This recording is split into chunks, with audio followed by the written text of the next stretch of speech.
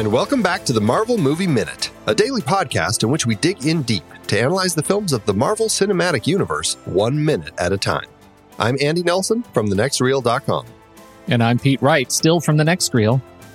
We're at the beginning of the whole MCU ride, looking at Jon Favreau's 2008 film, Iron Man. And back with us today, we have Rick and Julia Ingham from Mad Max Minute. Welcome back. Thank you for having us back. Yeah, good to be back. We're ready to lay on the accelerator for this minute. Well, and you promised us your rant, so we're very much looking forward to that. On today's minute, we're looking at minute 107. The minute starts with Jarvis talking low power with Tony, and it ends with Obadiah telling Tony that nothing's going to stand in his way, least of all him. Oh, he's so threatening in that deep robo voice of his. But we're starting this minute. I think that this should be a good time for your rant. We have Tony. He's doing his best to hold up this car as his power is dwindling, and Jarvis reminds him so. He puts the car down as the mom driving floors it, and he's trying desperately to hold on, claws across the front of the car, and then gets sucked underneath until he finally pushes it off of him and she drives away. This is so incredibly frustrating to me because now I can understand a little bit of panic. Actually, no, I can understand a lot of panic, but you're up off the ground. You're being tossed around by what look like robots. And why is her first instinct to lay on the accelerator like there's no tomorrow? It makes zero sense to me. And as we see, Tony's power is slowly draining from that suit. He has to take a knee in order to stay upright. And then as he lowers the car down, those tires connect. First of all, I would expect something like that to be front wheel drive, but hey, I guess it's rear wheel drive. But that one action, they take off like a rocket, and whatever kind of damage has already been inflicted to that vehicle is now added to by the fact that Tony is attached to the front of that car and he's hanging around the front. It's not like he can crawl out effectively and just fly away from the front. He's getting pulled by the road and pulling on the hood. He's putting deep scratches in here. And I'm like, if the lady had just if she had just not done what she did, it would have been so much easier for literally everybody. And it frustrates me to no end that her first and only instinct is to lay on the accelerator like no tomorrow. And I'm like, this is the epitome of a driver with no chill. And it bothers me so much. That's so funny because I love it. I think it's one of the funniest things in the movie. I don't know why it just cracks me up because it's like, this panic mom, like she's got her kids in the car and she just floors it. She's got being attacked by like robot monsters from outer space is probably what's going through her mind. And she's just like in panic mode, like retreat, get me out of here as fast as I can. And just, doesn't care about anything except escape. And I don't know, it makes me laugh every time I see this. This lady strikes me as the kind of person who would see an animal crossing the road, freak out, and then just go faster and cause a bigger accident. And speed up, right? This is the never meet your heroes kids moment, right? Like, I know it's Iron Man. I'm still going to run over him. I don't care. I'm terrified. Like, how are those kids going to be on Monday when they go into school? Oh, hey, how was your weekend? Fine. We went to the park. How was your weekend? Our mom ran over Iron Man in her car. Will that make the kids cool or will it make them uncool? Because who in their right mind would think to run over Iron Man? Well, if the kids are smart, they would phrase it like, I met Iron Man. Okay. Right. Iron Man saved How'd you meet me. him? Oh, yeah. They'd probably have a lot easier time being believed than that one kid from the Ferris wheel who had the ice cream cone and he saw Tony flying around in that first flight test and he dropped his ice cream. No one's going to believe that kid. No, that kid's a pariah. Yeah, nobody believes that kid. He had to change schools. Especially because he's like the only kid who saw him when he was in the Mark II suit. He was all silver, I swear. It's like, Right. what are you talking about? Tony makes a liar out of everybody now. Quick question, though. When Tony was flying to the factory from his home, Jarvis said that they're starting at 49% power. Is that right? Right. Like they're pretty low. So already. flying from Malibu to the factory and then using the chest beam has taken out 30% of the total power. He's burning through it pretty quickly. And I don't know. It's very interesting. I mean, we're going to talk about a lot of power loss over the rest of the week because we basically see him over the course of this week. He's going to go from where he is now at this 19% to 0% pretty much. And so it's interesting how quickly he lost that huge chunk of power flying, and now he's it goes much slower now. Goes much slower. When he first created this particular arc reactor back in the cave, he said that it could power something really big for 15 minutes. So on the scale of arc reactors, it's not that powerful, especially what he's doing. He already used up a bunch of it flying to the factory, and then the chest beam thing. Yeah, I don't think when he was putting it together in the cave, he was thinking, "Oh, I could fire a giant laser out of this thing." Right.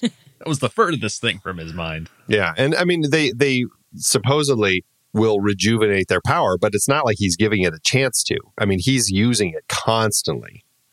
Like in every second that we're watching these minutes, it's all being used up. So I have no idea. I did want to point out as we have our everybody's favorite mom driving away and she goes over Tony. Did you guys notice the street sign that they pass? Oh my gosh. Is that I love Howard the little Stark Memorial Parkway. Oh my God. I'm just now seeing that. Yeah, never noticed that. Well, it makes sense because they're right close to the Stark factory. Yeah, exactly. It's interesting that it's a, I'm trying to remember the logic, but it's a brown sign. And my recollection, or maybe it's green, it's just really dark, but I thought it was a brown one. And I thought that was like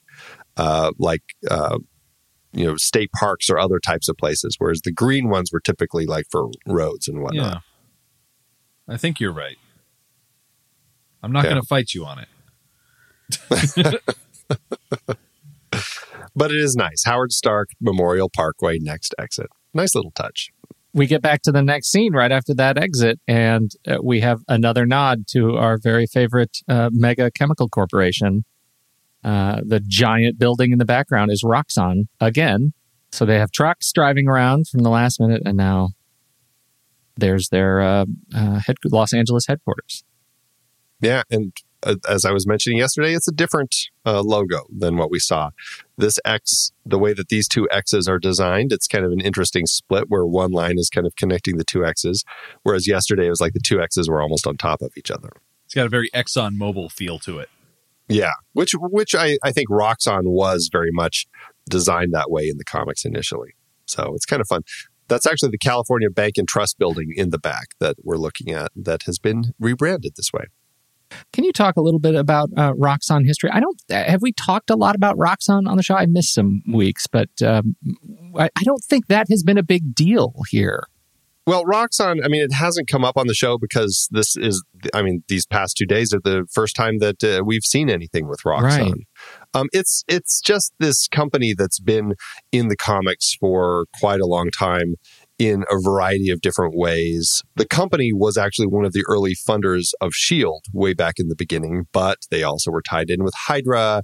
They smuggled weapons for them in their tanker trucks. And so there's all sorts of stuff. It's been kind of this way from the beginning. It's kind of this dark type of company. I think they were involved with like the Serpent Squad and the Serpent Crown and all sorts of different things involved with this company that's been kind of a thread through a variety of the comics and different characters. But it always is kind of being portrayed as kind of this dark, malevolent oil company.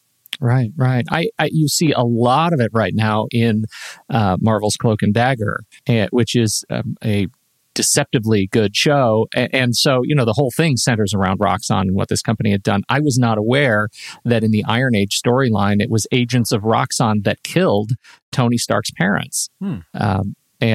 So, having the nod to Roxxon here is at least Iron Man appropriate, if not completely Marvel appropriate. Yeah, and one thing that stands out to me about Roxxon is that I think it's the second season of the Peggy Carter show, when she moved from the New York office of the SSR over to the LA office of the SSR, Roxxon was very much involved in the storyline involving was it like a ghost thing or a goo thing? It was some sort of weird. Right, it's been a while since I've seen it. Yeah, I don't remember the specific. It's all coming back to me now, but that would have been in the late 30s, early 40s, right?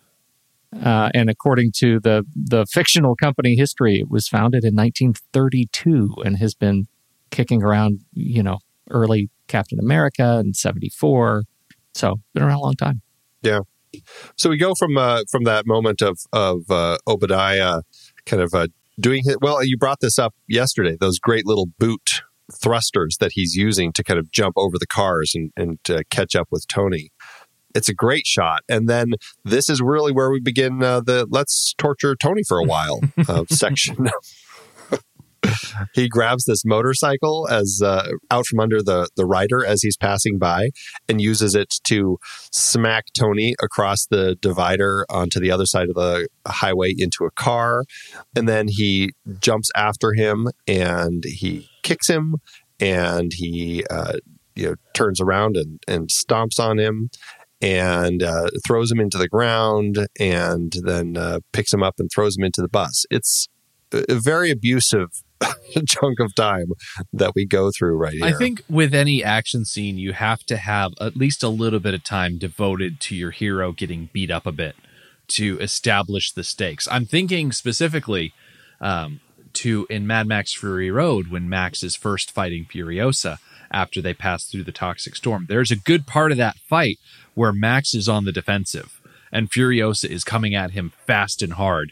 And it's it's like a minute and a half into the fight before Max actually gets a chance to fight back. Right. And that's exactly, I think it speaks very much to kind of cinematic and storytelling formula where you don't just want your good guy to kind of arrive and win, right? You need to kind of have them really have to struggle to get to that point. And we see a lot of the struggle here because Tony is just getting clobbered. And I think it's a good way to also just show that this Ironmonger suit that Obadiah and his scientists have built down in Section 16, I mean, he did kick it up a notch. I mean, it's a very powerful suit. And at this point, it seems much more powerful than what Tony has put into his Mark III suit. Yeah, and they had already done an ample job of handicapping Tony by, again, this constant refrain to power levels. And now we're taking those power levels that were already constrained, and now we're beating the crap out of him. My favorite little effect of this sequence is when Obadiah grabs the motorcycle out from under the rider and hits him with it. I think that is delightfully and vicious kind of smack. That even though I sort of find the CG a little bit 2008 questionable, it is very viscerally satisfying. Yeah, along those same lines, and I guess also with the car, with the family in it that he picked up, and his comment about collateral damage. His idea of collateral damage, at least in this fight, is going out of his way almost to hurt people. To hurt civilians, right? Yeah, like collateral damage is supposed to be the unavoidable consequences of, getting the bad guy. And no, what he's doing is not collateral damage. What he's doing is disregard for the public. Yeah. Well, yeah, and insofar he's cementing his madness, right? That descent into madness we talked about a little bit yesterday.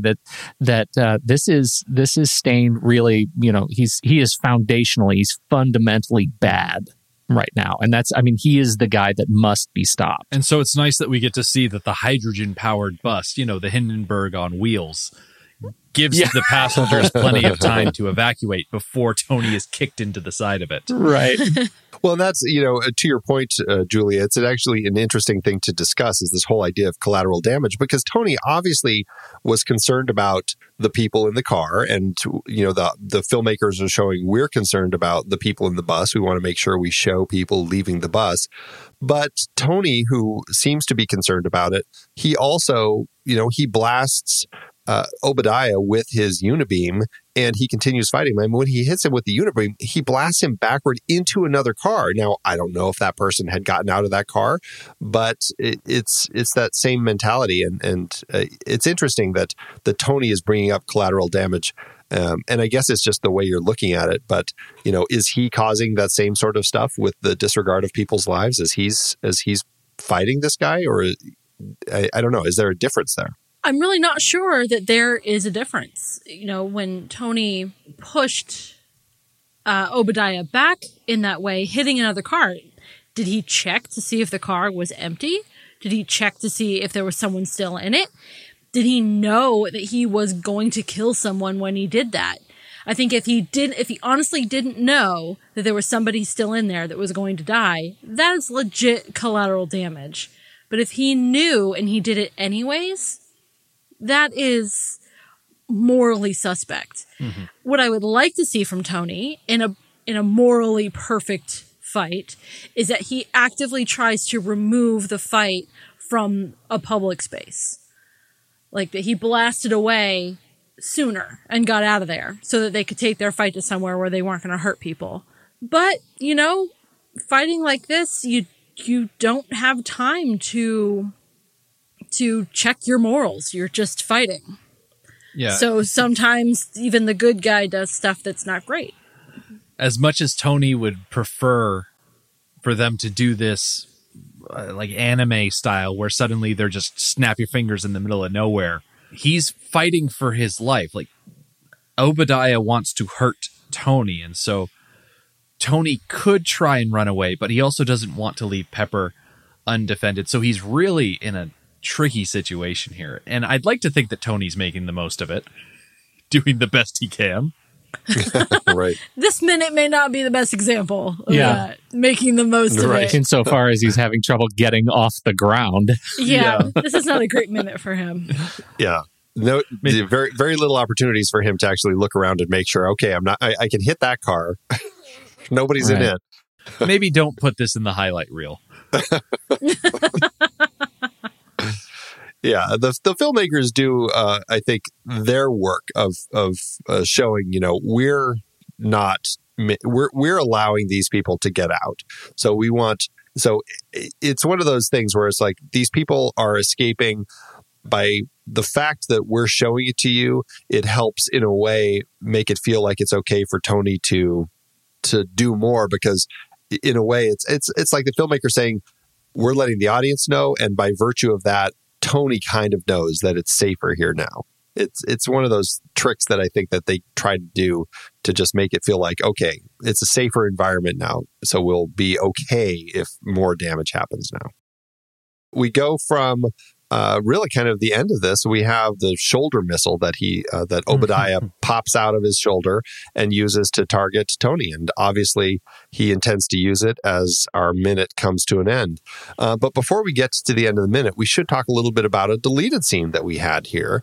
This was a deleted scene that did kind of tie Rhodey back in to the fight in a more direct way, where Rhodey actually drives Tony's Audi R8 into Obadiah and kind of knocking Obadiah and the Ironmonger suit into the bus. And then they have their cute little exchange and all that. I don't know.